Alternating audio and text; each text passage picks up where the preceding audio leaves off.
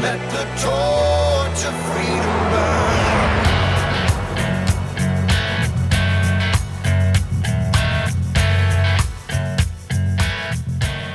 Welcome to the intersection of faith and the culture. This is Wall Builders Live, where we talk about today's hottest topics on policy, faith, and the culture.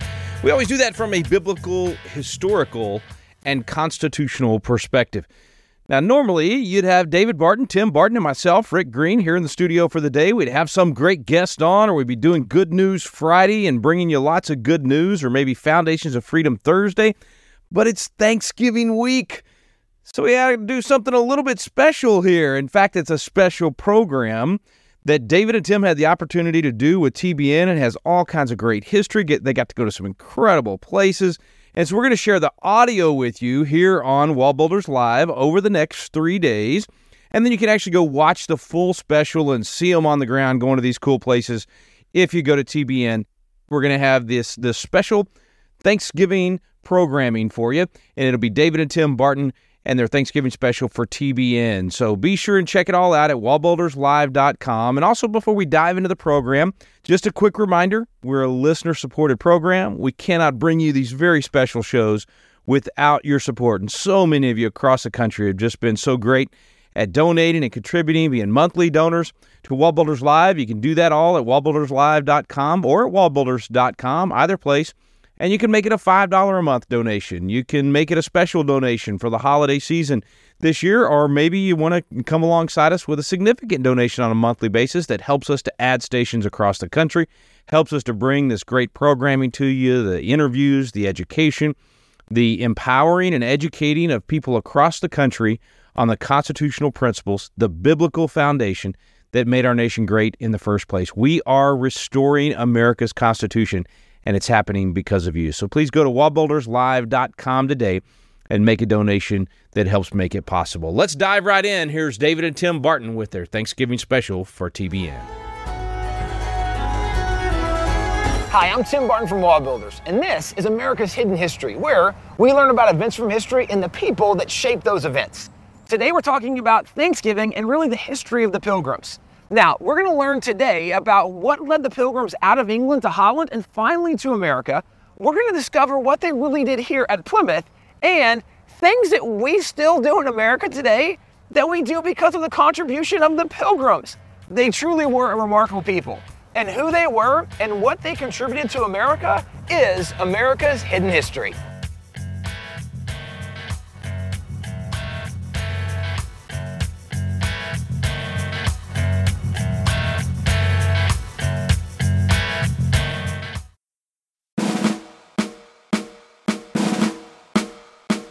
This is Tim Barton from Wall Builders with another moment from American history.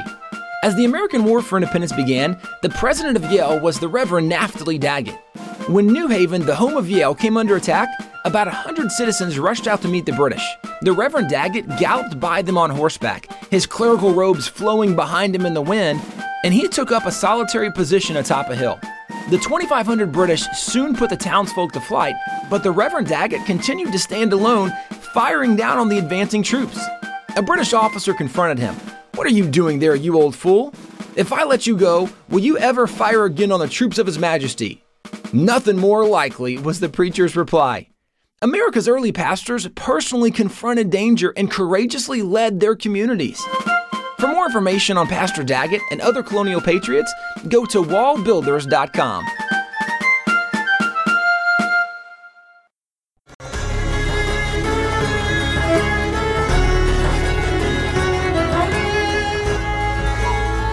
So we're here at Plymouth Rock, and this is actually where the Pilgrims landed when they came to America. And because it's around Thanksgiving, right? Every Thanksgiving, one of the groups we talk about is the Pilgrims.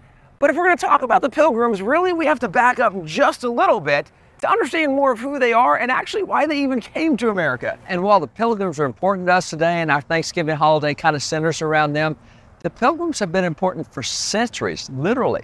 I mean, here we are in Massachusetts where the Pilgrims landed, and this is the home of John Adams and John Hancock and Sam Adams and so many founding fathers.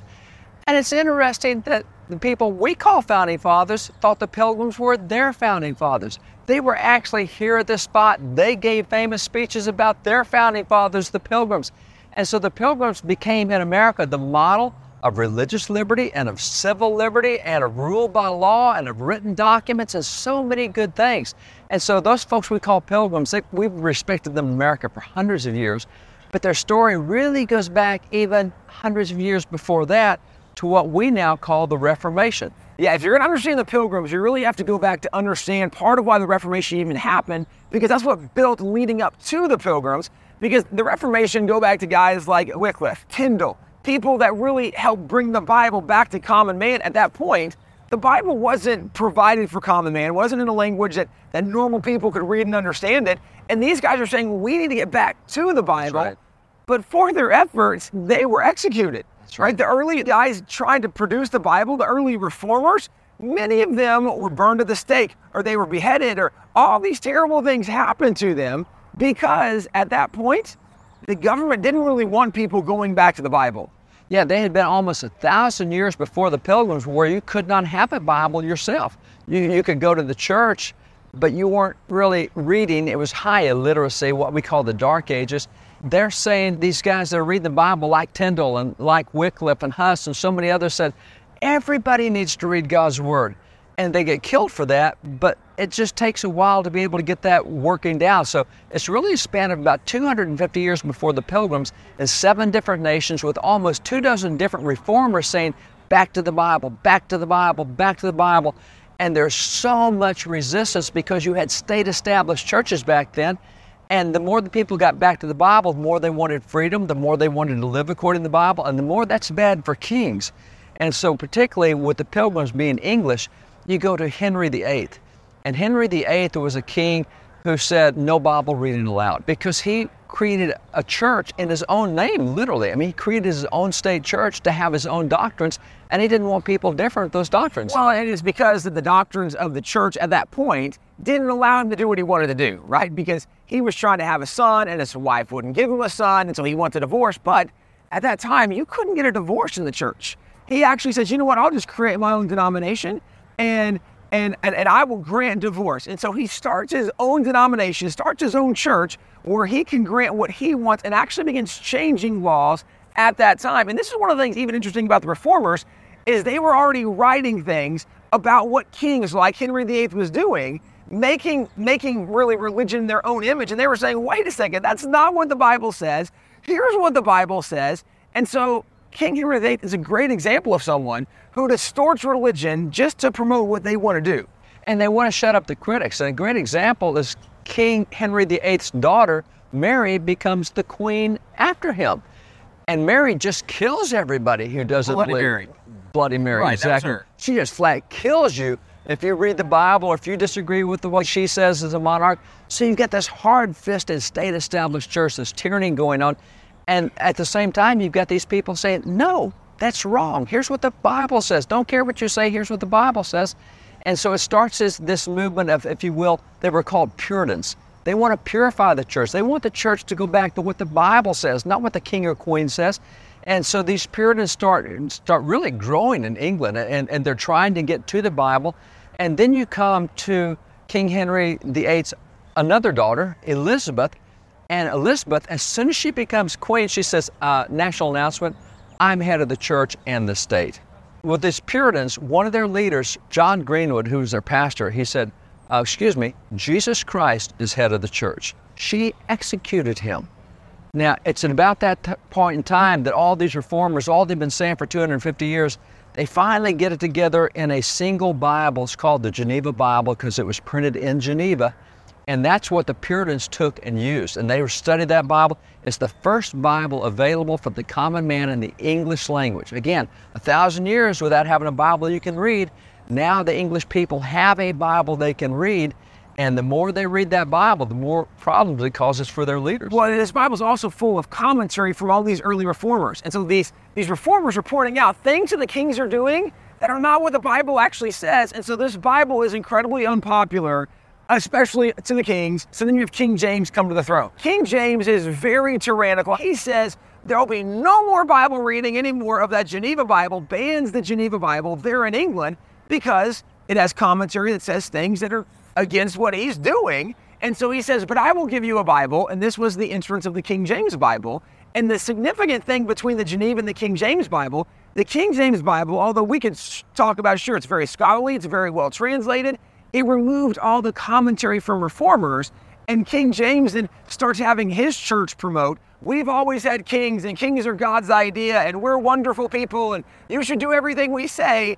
But under him, there's still so much persecution that this is where the Puritans are realizing this really isn't a very comfortable spot for us to be. Well, he targets them and said, I'm going to harry them, which means harass. I'm going to harass them out of the country.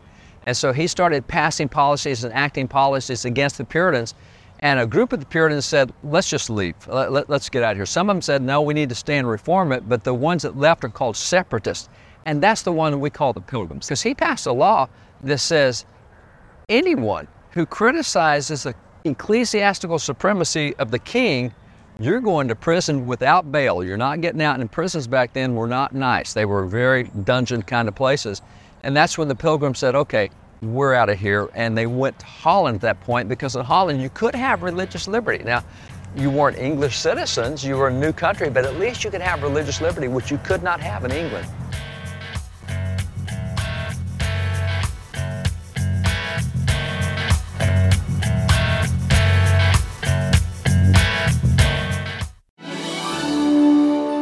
Hey, this is Tim Barton with Wall Builders. And as you've had the opportunity to listen to Wall Builders Live, you've probably heard the wealth of information about our nation, about our spiritual heritage, about the religious liberties, about all the things that makes America exceptional. And you might be thinking, as incredible as this information is, I wish there was a way that I could get one of the Wall Builders guys to come to my area and share with my group, whether it be a church, whether it be a Christian school or public school or some political event or activity. If you're interested in having a Wall Builder speaker come to your area, you can get on our website at www.wallbuilders.com, and there's a tab for scheduling. And if you'll click on that tab, you'll notice there's a list of information from speakers' bios to events that are already going on, and there's a section where you can request an event to bring this information about who we are, where we came from, our religious liberties and freedoms.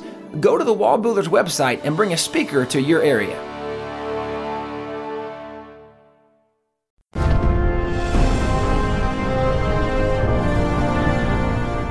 So we're here at Plymouth Rock and talking about Thanksgiving and the Pilgrims. And so we looked at the fact the Pilgrims are dealing with a lot of persecution. In fact, all over Europe, there's a lot of tyrannical kings. It's very much the same way in England. A lot of tyranny. They're losing their civil and their religious liberties. And they're thinking, we need to find a place we can enjoy freedom. We want to raise our kids and our families in a place where they have some freedom. Where can we go? This is when they find Holland.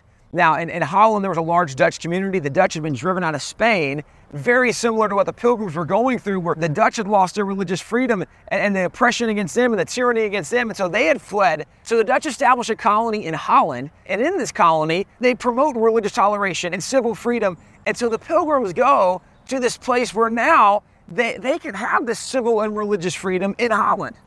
And it's really a different culture for them. They've been agricultural their whole life in England.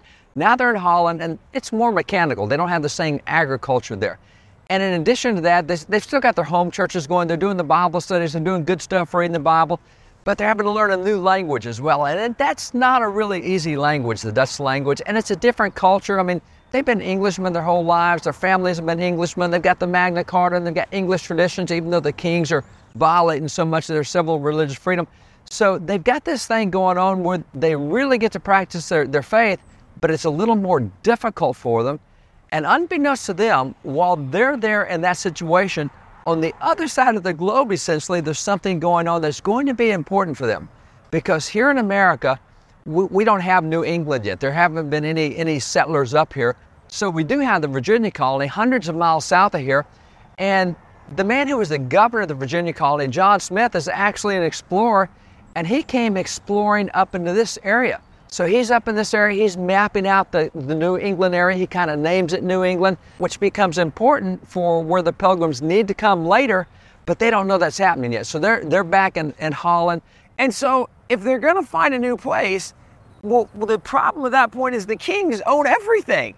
Even though they start making contact with the Virginia Company, they have to get permission from the king before they can even come to the new land. They find out that they will be allowed to come to the new land under this charter, and there are certain provisions and work requirements are going to be put on them. And the king kind of gives a wink and a nod and says, okay, if you'll get way over there away from me, I won't pay attention to you. So they're required to go to Virginia. Now, we're in Massachusetts, which is where they landed. So we have something happening along the way that doesn't work out well. So when they are leaving even Holland, they actually get a ship and they get the Speedwell.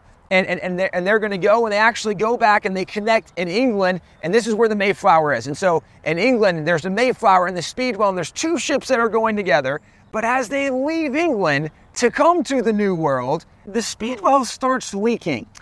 And it keeps leaking. And it keeps leaking, and the guys on the Speedwell did not want to go to the new land. That's a wild, savage land there. We don't want to go there. So the accusation is that crewmen, people on board the Speedwell, actually were drilling holes in the boat on purpose. Oh, we got another water leak. We got to turn back. They want to go to the New World. Like, man, it just keeps leaking. We'll just have to not go. So they end up turning and sailing back to England because they thought, well, we can't cross the ocean with all these holes in the boat. So they get back to England. The Pilgrims are so determined, no, we want to go to this New World, that the Pilgrims are able to get on the Mayflower. 102 of them, they are on the Mayflower now coming to America, but they're several weeks, maybe even months behind when they were hoping to get here. And so now when they're going to arrive, it's going to be really late. Again, they have to sail to Virginia. Problem is, as they get closer, there's some strong prevailing winds. And so they get to Cape Cod in November, and before they even get off the ship, they realize there's a lot of different views, because it wasn't just Pilgrims on the ship.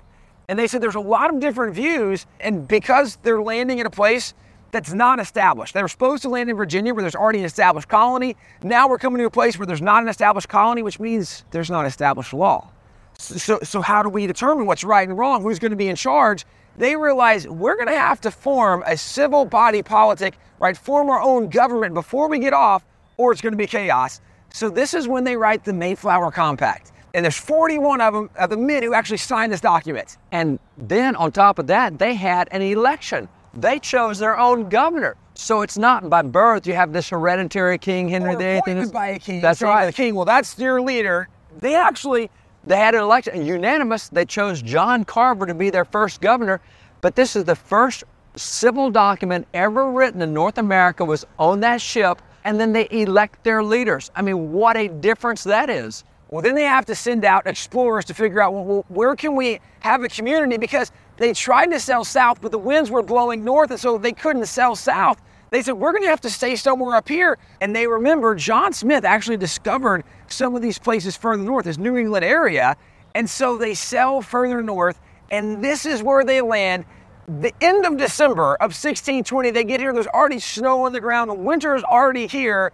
But this is the spot where the Pilgrims landed in 1620. Their boat was right out there. They got out of the boat in the shallow cove. They waded ashore, and they came ashore over here at what's called Plymouth Rock. Now, Plymouth Rock was famous. It was known as this is where the forefathers landed. So in the 1860s, they built this area over to protect Plymouth Rock. And in 1880, they moved the rock back here, and they carved 1620 on it, the landing time of the Pilgrims. So that's what you see. That's Plymouth Rock. That's how it came to be. But this is where the Pilgrims came ashore back in 1620.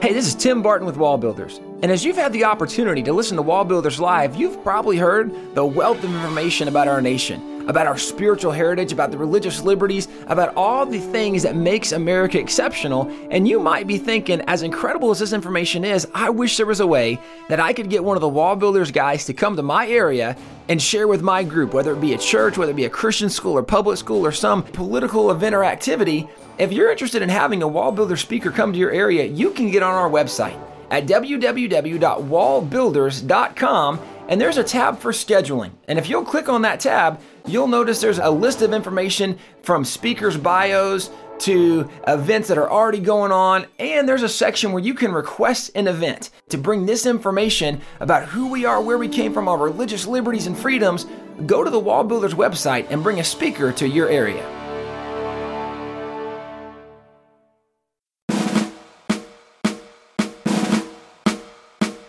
This is Tim Barton from Wall Builders with another moment from American history. In the early 1700s, the Reverend John Wise preached that all men were created equal, that taxation without representation was tyranny, and that God's preferred form of government was the consent of the governed, all of which is language recognizable in the Declaration of Independence. Why? Because in 1772, the Sons of Liberty, led by founders such as Sam Adams and John Hancock, reprinted and distributed the Reverend Wise's sermons. So 4 years later, much of the Declaration reflected the language of those sermons by John Wise. In 1926, on the 150th anniversary of the Declaration of Independence, President Calvin Coolidge affirmed, "The thoughts in the Declaration can very largely be traced back to what John Wise was saying." Few today know that the Declaration was so strongly influenced by the Reverend John Wise. For more information on this and other stories, go to wallbuilders.com.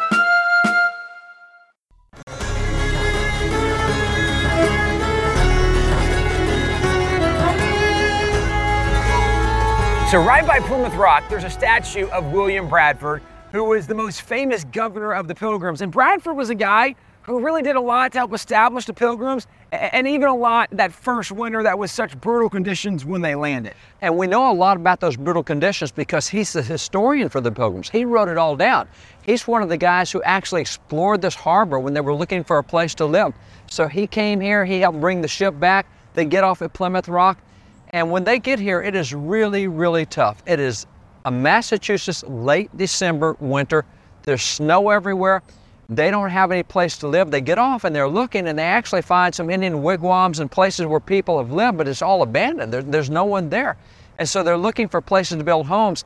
And every day they go out exploring, then they come back. And at night they have to get back on the ship, which is sitting in the water with no heat. I mean, it is a rough, rough time. And Governor Bradford reports that at one time, of the 102 of them, there were only 7 that were not sick. And those 7 are trying to take care of everyone else, trying to build homes. It is so rough that by the time they get through that first winter, half of the Pilgrims died. They just weren't prepared to live it. They didn't know what to do in this land. Many more of them would have died, maybe all of them, except there was an instrument of providence that was sent to them, at least is the way Bradford kind of describes it, and that was Somerset. There was an Indian they met and actually spoke some English, but Somerset didn't speak very much English. He says, I've got someone that I can get to you, and he speaks a little more. And this is where Squanto enters the scene. And Squanto's backstory is actually kind of interesting. So John Smith is a guy who had come to America, who had explored. When John Smith was here, there were other captains and other crews that had come. One of them was Thomas Hunt, and he was part of John Smith's crew, at least part of they did travel together. So John Smith, he leaves on a ship. Thomas Hunt stays behind, and Thomas Hunt actually went and captured 27 Indians. He was taking them back to Europe. So Thomas Hunt brings those Indians and actually starts selling them into slavery. There's a group of monks that saw what he was doing, and they went and they bought all the Indians that he hadn't yet sold into slavery. They brought them back to their mission. They taught them English. They're promoting Christian values to them. This is where Squanto learns English. Well, in 1619, John Smith brings Squanto back to America. And so Squanto has been over in England. He's learned English. He has learned these Christian values and principles. So Squanto actually teaches them how to live in this new world, how to survive, how to hunt, how to fish, how to plant. So he is really the one that helps them be able to make it. And it's key because while he was gone, his entire tribe was wiped out by a plague. And that's what the Pilgrims had found when they got here, was all these uninhabited places. So Squanto gets back to his people and, oh my gosh, his people are gone. But here's a bunch of guys that don't know how to live in the land, and they're in the same area. And he takes it as his mission to show them how to survive in this land. As a matter of fact, he showed them how to fish. In the entire preceding several months, they'd only caught 1 fish. And then he takes them out and shows how to fish. And so suddenly they start having food like they've never had, because they went through that first winter starving, essentially. And this is where at the end of that year, the first Thanksgiving happens, and you have Chief Massasoit, and he actually brings 90 Indian braves. They've hunted, they've gathered, so they're providing a lot for this party. They had 3 days of festivities, of activities, but part of what they did was thank God for the relationship that God had given them with Somerset, with Squanto, even with Chief Massasoit and these Indians. And they made a treaty with them, and it was actually the longest lasting treaty. That's right. Between any Anglos and any Indians. It was really impressive stuff, but they have this first Thanksgiving, which is even where today we get our tradition, where they're thanking God for what God had done. And so things were going very well until the spring of 1623. And at this point, they've had more people that are coming in, more people are joining their community, they're now growing, they're expanding, And as they're planting their crops, the problem is they don't get rain. And as everybody who's ever had a garden or everybody who's ever done any kind of farming or paid attention in any kind of earth science knows, if you don't have rain, your crops aren't going to grow. And they recognize with no crops, we're not going to survive. And so what happened at that point was they set aside a day for fasting. They said, if we don't get rain, if we don't get God to send rain, we're going to be in real trouble. And they started praying, and clouds gathered, and a gentle rain started falling on the crops. An Indian came to them and said, we just saw that. We saw you pray and fast. We saw your God answer. We don't get that kind of rain this time of year. We don't get gentle rains. If we get rains, it's a destructive kind of storm, the stuff that goes with hail that beats the crops down. I want to know your God. And literally, God answering their prayer caused that Indian to want to become a Christian as a result.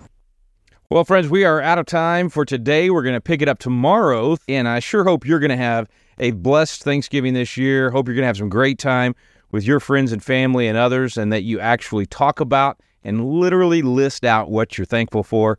And certainly on our list is being thankful for freedom, thankful that we live in a country where we can worship the Lord as we choose, that we can experience that freedom of family and even being able to assemble together. There's so many things that we have to be thankful for. So make sure that you're doing that throughout this weekend and sharing that with your friends and family. We will pick up where we left off today. So this is only the first third of this special program with David and Tim Barton. So make sure you tune in tomorrow. Thanks for listening to Wallbuilders Live.